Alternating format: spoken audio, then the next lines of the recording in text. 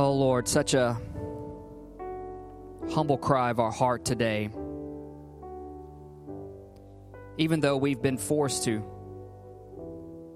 be distant in lots of ways, we can still busy our hearts and our minds up with getting fixed on things. Our thoughts can be consumed, our hearts can be overwhelmed, and our perceptions can be skewed. And so we take a moment to just say, draw us close to you. Draw us close to you, Lord, the way you intended it to be. A relationship that you have with us, that we have with you, that is very real, very personal. And I pray today, if there's anyone watching that feels distant, feels unsure about their faith and their salvation, that through this word, through the message of the gospel, through being in your presence, you would reassure them and remind them of your love, your great love for us. We thank you, Holy Spirit, for filling our hearts, for filling our homes today. Wherever we may be, you are with us. We acknowledge that. And now, Lord, as we take a few minutes to get into your word, pray, oh God, that our hearts would be open, our eyes would be open, our ears would be open to be able to receive what you are wanting to put into our life today. We love you and we give you thanks, Lord Jesus, our shepherd. We love you. Amen and amen. Well, good morning, New Life Church. So good to see you, be with you this morning. I have to interact with you because I just have to believe like you're sitting right here in front of me, even though we're on TV, so to speak. And it's good to be with you this morning. Thanks for tuning in to our worship service this morning. I want to invite you to open your Bibles, your Bible apps, whatever you're using today. I'm going to ask you to go back a little bit to Exodus. Exodus chapter 13 is where we will start today. It'll be our springboard. As you're getting there, I just want to say that, being together again in person in worship every week is top priority for me. It's top priority for our leadership. It's top priority for you. It's top priority for our church. And I want us to do everything we can to make that a reality. And so one of the things that we're doing is a survey. We're asking you to go online to our website and go on the e-newsletter, and you'll see the survey. Should not take you any longer than 2 minutes to answer. And just answer those survey questions. It will automatically generate a response back to our database, and then we can track it, follow it. And that's just one of the measures we want to use in this process of getting back together again live in person. And so hopefully it won't be too long. But if you can do that, that would really help us out if you'll go and do that survey. Listen, let's get into the Word. You should be there at Exodus chapter 13. I want to ask everyone a question today. Do you feel frustrated, uneasy, anxious, or maybe even irritated during this uncertain season, especially as it has lasted longer than we anticipated? My answer is yes. Absolutely, that has happened to me. It happens a little bit here and there each week. Thankfully, it's not every day, but I have moments, and perhaps you have some of those moments as well, waiting for this time to end. The thing about waiting is it reveals a whole lot. It reveals some things. It reveals things about ourselves. Waiting reveals things about others. Waiting reveals things about our faith and our relationship with God Himself. And this past week there was a time where I found myself waiting, and I got irritated. I got uneasy. And it was a day where I took the family. We went through the Mobile Express lane of Chick-fil-A, And I thought, okay, I'll do the mobile order. I'll get there. It'll be ready. And then we can move on. Well, I do the mobile order. I get there. It wasn't ready. As you can imagine, if you've ever been to Chick-fil-A, pretty much any time, but especially during the quarantine time, their parking lot is crazy.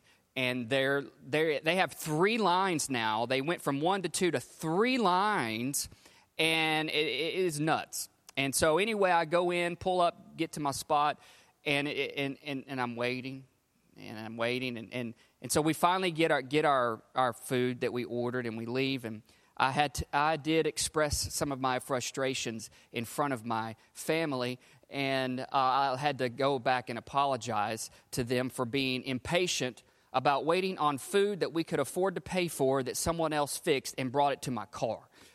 And yeah, first world problems, right? And but yeah, it was one of those days of waiting. Nothing seemed to go the way I wanted it to go. And I found myself waiting, and it revealed some things about me. And waiting does that. You know, in the Old Testament, the children of Israel knew a whole lot about waiting. In fact, they were waiting over 400 years to be delivered from Egypt. That's how long they were in bondage to Egypt. And they knew one way of living, one way of thinking, one way of going about life. And they were waiting around for deliverance for a very long time. And then when God did deliver them, He did not lead them out along the way, the shortest route, which could have been around the 11-day mark to journey to the promised land. Instead, He led them, the Bible says, around the roundabout way or the long way around, and it ended up being a 40-year journey for them. Now, why? Why did God not go the short route but chose the longer route? Let's look at it here in Exodus 13. Verse 17. It says, when Pharaoh finally let the people go, God did not lead them along the main road that runs through the Philistine territory, even though that was the shortest route to the promised land. God said if the people are faced with a battle, they might change their minds and return to Egypt. So God led them in a roundabout way through the wilderness toward the Red Sea. God led them in the roundabout way, the longer way, because He said they might change their mind if they face a battle. In other words, you could say they were not ready, they were not equipped, they were not prepared. Even though God would bring them out of Egypt, there was still some Egypt left in them. And they were forced to have to face some things. And so they found themselves waiting again. And God knew that about Israel, and He knew they needed to face some things before they could really step foot into the promised land. And I'll just propose it this way. Maybe, just maybe, in this waiting time, in this uncertain season we find ourselves in, God wants us to face some things. God wants you and me to face some things. Just maybe we aren't quite ready for what's next, for what's new. Now, a little healthy theology here is God does not cause the destruction. God does not cause this disease. He does not do that. Satan has done that. Evil has done that in this time we live in the sense that that's where it comes from. But here's what God does. Because Satan's the destroyer, God is the deliverer. God does take bad things and turn them around for our good as we look to Him and trust Him and follow Him. He always has. He always will. He has a way of doing that. That's who He is. And so here's the thing. If we want to experience a new and fresh season, then maybe we have to face some things. And that's what I want to talk to you today about, is facing some things. And in a message that I've titled, Grasshoppers, Giants, and Golgotha. Grasshoppers, it's about facing ourselves. Giants, it's about facing giants. And Golgotha, it's about facing our cross. We're going to look at these 3 different places of Scripture and about facing some things. First, grasshoppers is in Numbers chapter 13. It says this in verse 1. It says, the Lord said to Moses, send out men to explore the land of Canaan, the land I'm giving the Israelites. Send one leader from each of the 12 ancestral tribes. Jump down to verse 18. It says, see, he tells them this, go see what the land is like and find out where the people are living, whether they're strong or weak, few or many. See what kind of land they live in. Is it good or bad? Do their towns have walls, or are they unprotected like open camps? Is the soil fertile or poor? Are there many trees? Do your best to bring back samples of the crops you see. And it happened to be the season for harvesting the first ripe grapes. Verse 21, so they went up and explored the land. Verse 23 says, when they came to the valley of Eshcol, they cut down a branch with a single cluster of grapes so large that it took 2 of them to carry it on a pole between them. And they also brought back samples of the pomegranates and the figs. Verse 25, after exploring the land for 40 days, the men returned. And down in verse 32, it says, they spread this bad report about the land among the Israelites. The land we traveled through and explored will devour anyone who goes to live there. And all the people we saw were huge. We even saw giants there, the descendants of Anak. Next to them, we felt like grasshoppers. And that's what they thought too.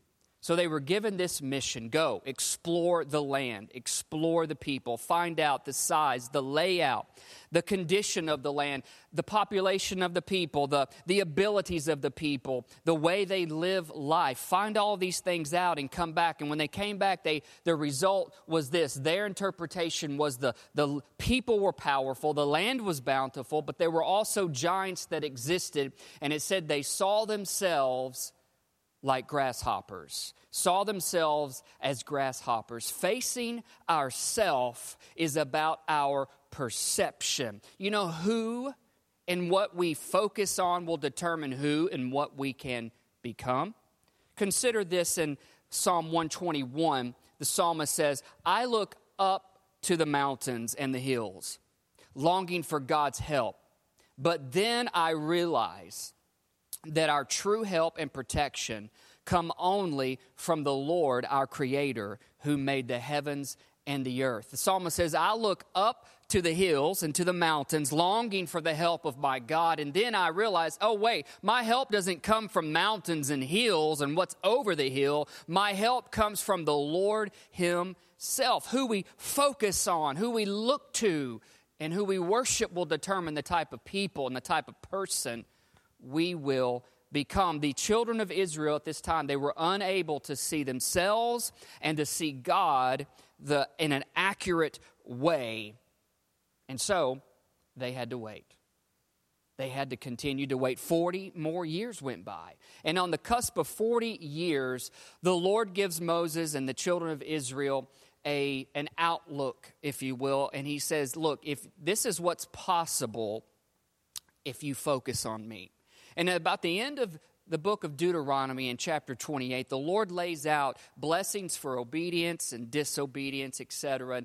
And He lays out all of these promises and these blessings for obedience. And I look at it as if we will look to the Lord and we will worship Him and focus on Him. This is the possibility of what could happen in our life. Now, I don't subscribe to the name it, claim it things. I'm more of a read it, pray it, believe it, obey it, walk it out, one foot in front of the other kind of person, because I feel like that's pretty much what the majority of the context of God and the relationship with people is all about. It's not about if you can say it, then you can get it. It's about being able to believe it, walk it out, etc. And so we see that Moses ends up dying at 120 years old, and then you see the leader of Joshua come into play. And it's under Joshua's leadership that we begin to see, because they looked to the Lord, they gained the right perspective, and they saw who God really was and who He could be and who they were in His eyes. Then they were able to go across into the promised land and establish themselves. The Lord told Joshua, hey, when He took command, you 3 times He said, be strong and courageous. Be strong and courageous. Be strong and courageous. And we begin to see, because they looked to the Lord, they had the power then to walk this thing out into reality. They committed themselves to the Lord. And look at what transpires at the end of Joshua's leadership. Famous verse, Joshua 24:15. It's on a lot of plaques, on a lot of little trinkets here and there. And here's what Joshua says. If you refuse to serve the Lord, then choose today whom you will serve. Would you prefer the gods your ancestors served before the Euphrates, or will it be the gods of the Amorites in whose land you now live? But as for me and my family, we will serve the Lord. And look what happened. Joshua passed away. Verse 31, it says, the people of Israel served the Lord throughout the lifetime of Joshua and the elders who outlived him, those who had personally experienced all that the Lord had done for Israel. They got the right perspective. They faced themselves. And under Joshua's leadership, you see, when we gain the right perspective and we face ourselves, then we will receive the power to actually move forward into a fresh new season. That applies to our day and time right now as we are in this waiting. It applies to any season of life we will find ourselves in. And the question for us is, what does God keep bringing before you about yourself that you need to face?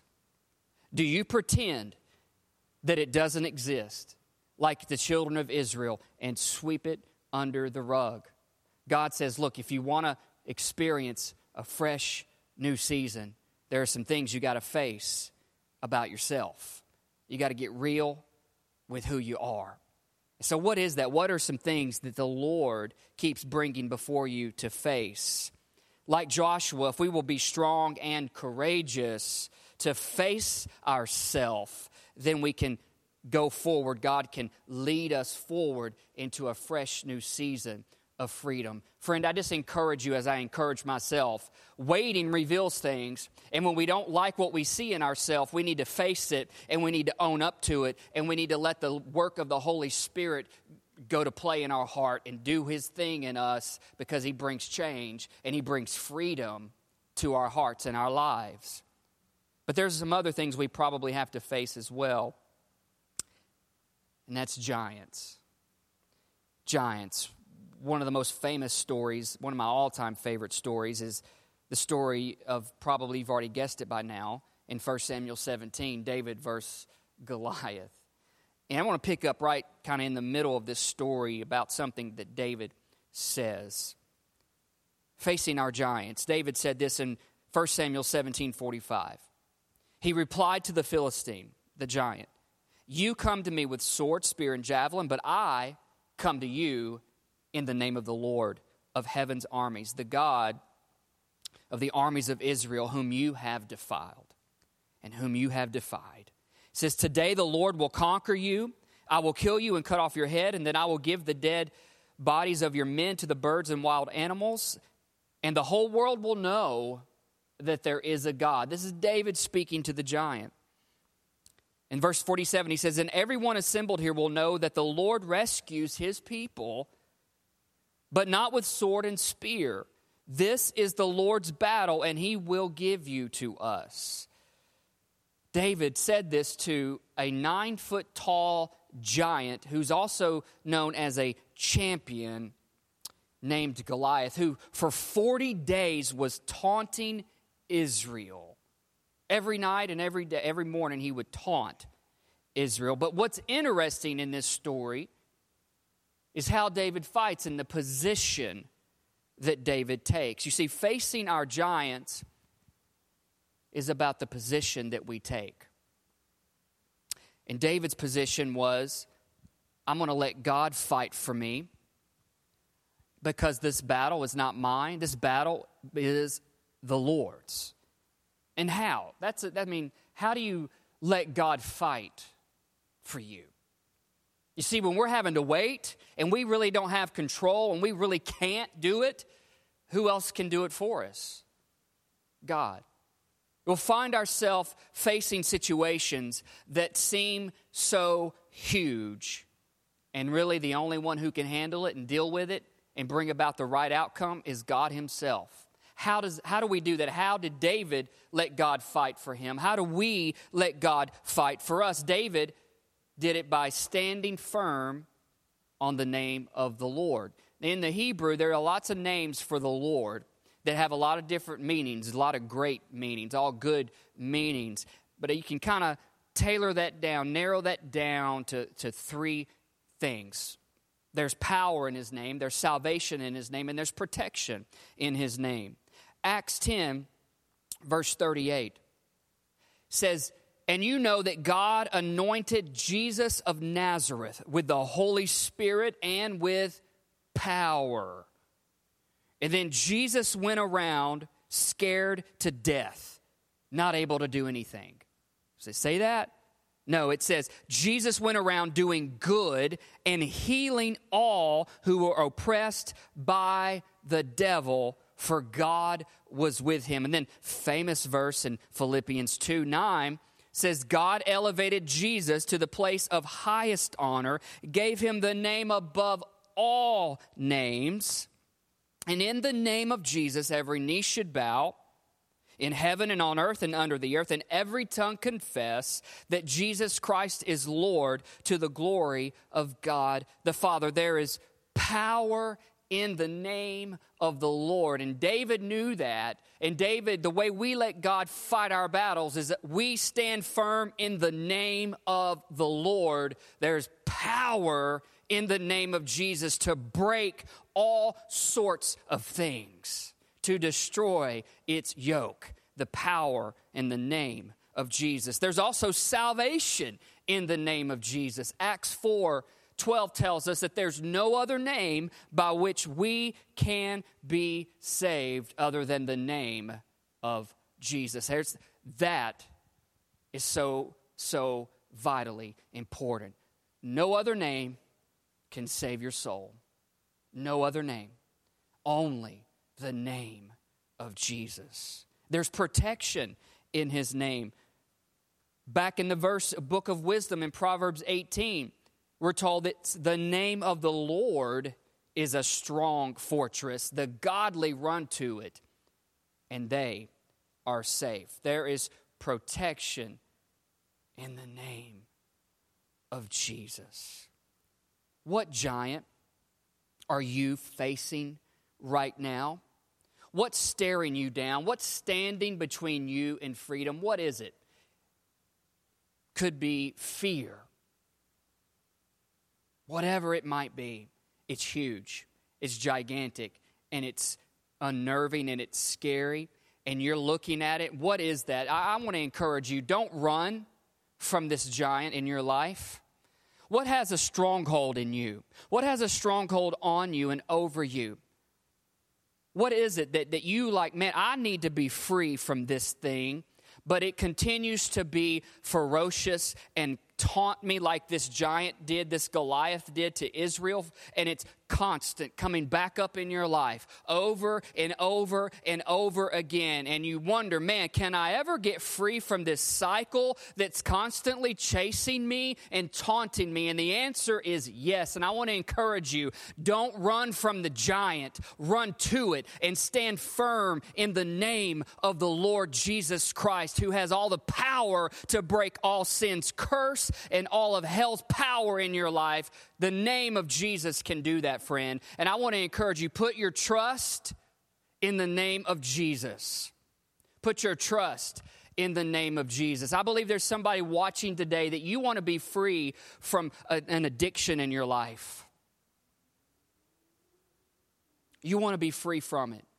And if you will put your whole faith right now in the powerful name and the finished work of Jesus Christ on the cross, who is resurrected, who is sitting at the right hand of God the Father now, making intercession for you, if you will put your faith completely in Jesus and in Jesus alone, and I believe if you will begin to say the name of Jesus over your giant of addiction, over your giant of a problem, over your giant of whatever, that the Lord, through the Holy Spirit, will deliver you and set you free, because your purpose demands that you move forward. What giant are you facing? Like David, can we follow in his footsteps by taking the position, let God fight for you.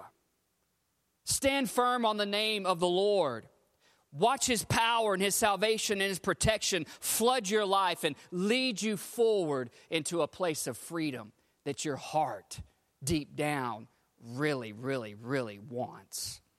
And that leads us to the third thing we also may have to face, and that is Golgotha. What is Golgotha? Well, let's look at that in the Gospel of John, chapter 19. John 19, verse 17. Jesus, it says, carrying the cross by himself, went to the place called the place of the skull, in Hebrew, Golgotha. There they nailed him to the cross. Part of verse 28 and 30, it says, and then Jesus knew that his mission was now finished. And then he said, it is finished. Golgotha is that part where the place where we have to face our cross, because it deals with our purpose. Jesus finished his purpose because he fully faced his cross. Fully facing our cross leads to us being able to live God's purpose for our life. But what does that mean? What does that look like? Face the cross. Not having to physically be crucified. No, Jesus did that, thankfully, and that doesn't have to happen to us.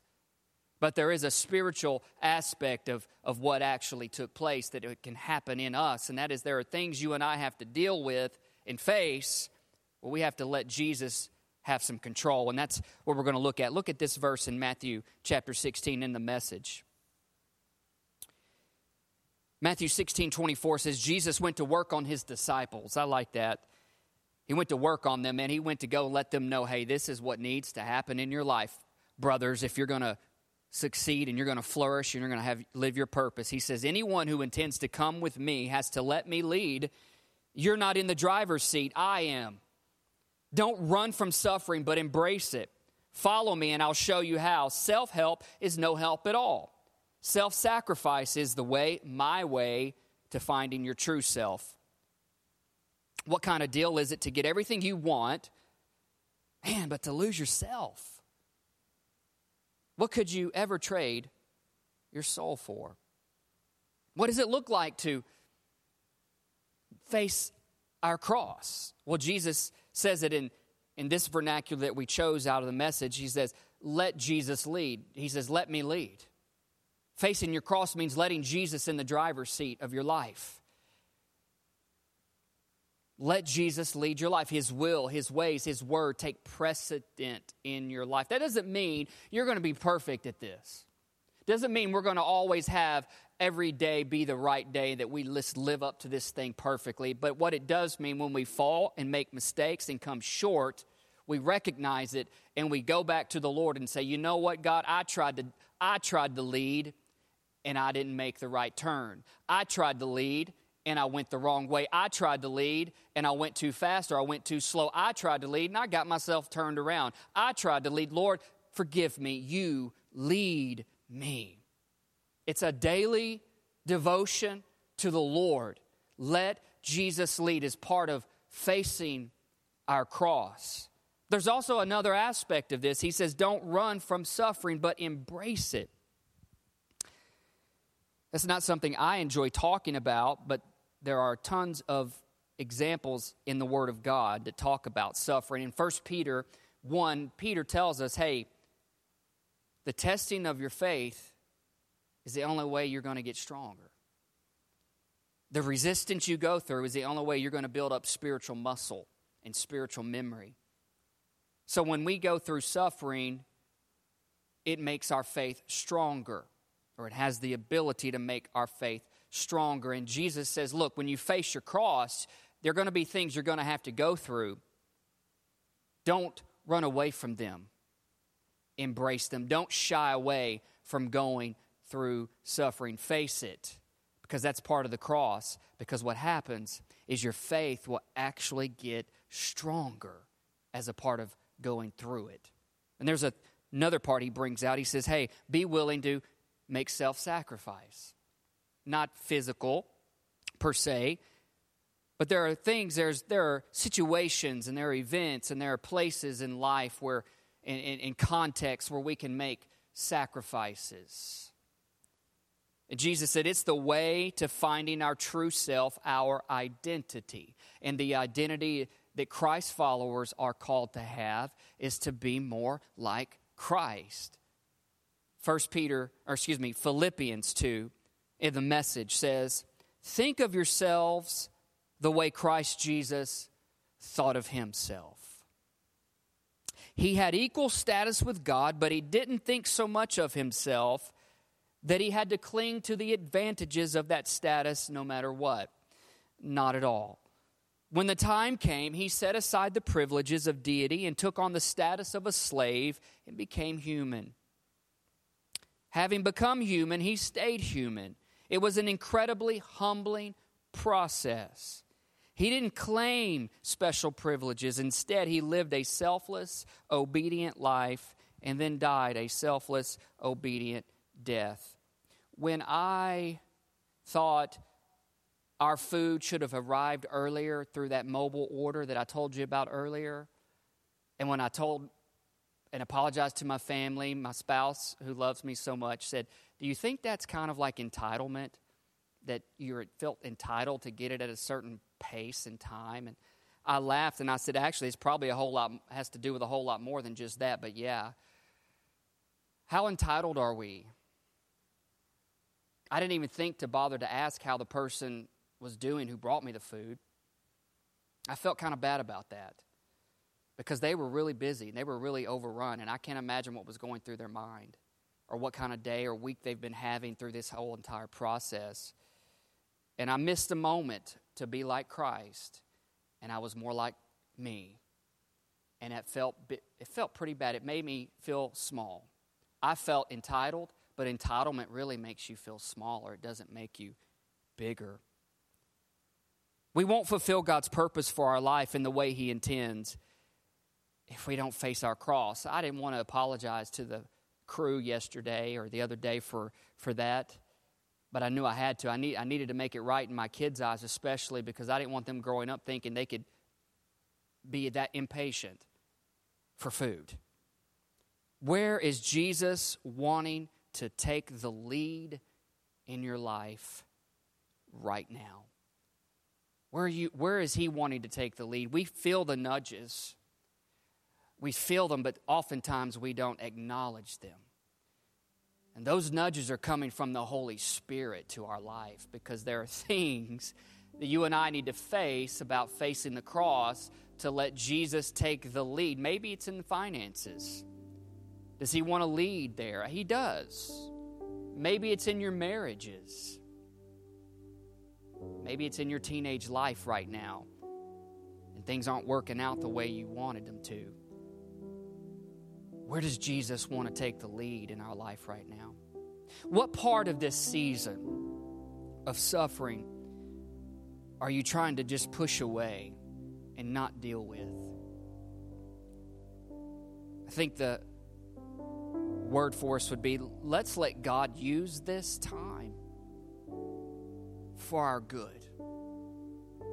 Let Him use it for our good. What sacrifices is God nudging you to make right now that just don't want to make because it's inconvenient and I just don't want to do that? But if we would maybe give in and let Christ arise, his image, his identity could be formed better in us in that area. We all have them. We have to face challenges, but we have to face some things. We have to face ourselves. We have to face giants and not be scared and run away. We have to face our cross and let Jesus lead. It's about gaining the right perspective, taking the right position in the name of God, our Lord and Savior. It's about fulfilling our purpose that the Lord gave us to live out. You know, God can bring us out of things, but there's always things He's working on inside of us. And right now, we just need to let Him do that and face what we need to face, because there is a new horizon, there is a new corner to turn, and there is a new season. And friends, I don't want to have to wait like the children of Israel did. We can learn from them. The Bible tells us that their stories are examples to us today. We can learn from their mistakes and not repeat them. Let's face what we need to face. Let's take a moment and pray as I wrap up the sermon part of this service today, and just ask you to bow your heads and let's humble our hearts right now for just a moment. And I just want to pray over each and every one of us. Oh, Father, I thank you so much. You are perfect in all your ways. You are kind. You are good. And today, Lord, we find the whole world in different parts of it, we're waiting. And here in America, we don't like to wait, but we're forced to wait. And so as we're waiting, God, I think you're challenging us to face some things, to face ourselves, face our giants that we've been neglecting to confront because of busyness of life, the perplexities of life. You're calling us to face our cross and let you lead and us make sacrifice. So we want to do that right now as we bow our head and humble our heart. We say, come, Holy Spirit. Give us the strength, the courage to face what we need to face, and then to let you work things out of us from within us. We welcome your work, Holy Spirit. You're perfect at it. You're bringing about the image and the likeness of Christ. You're bringing about the purpose of God. You're bringing about freedom where our heart is crying out for freedom. Do your work now, Holy Spirit, in our life, in our homes, in our families, in this community, in our world. We're waiting, and we're watching, and we're looking to you. Give us the right perspective. May we take the right position. And God, help us to live our purpose the way you've called us to live it out. We honor you now, and we give you thanks. In Jesus' name. Amen.